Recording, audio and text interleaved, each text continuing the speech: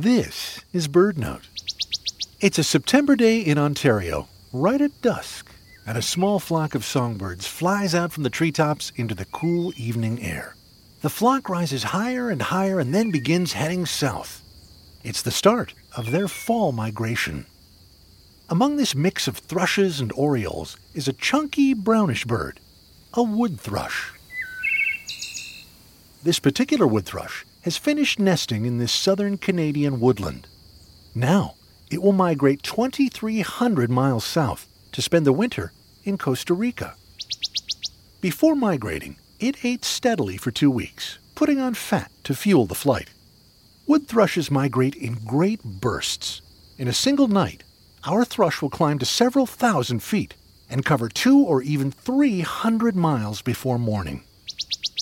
Then, it's time to recharge.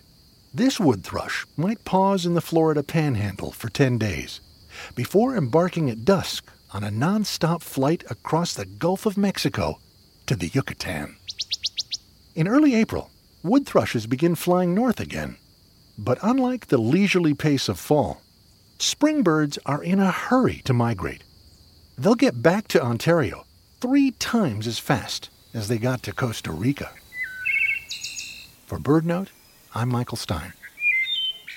Did you know BirdNote delivers the wonder and joy of birds directly to your inbox? Sign up for our newsletter at birdnote.org to get a weekly preview of our shows, stories, photos, and more.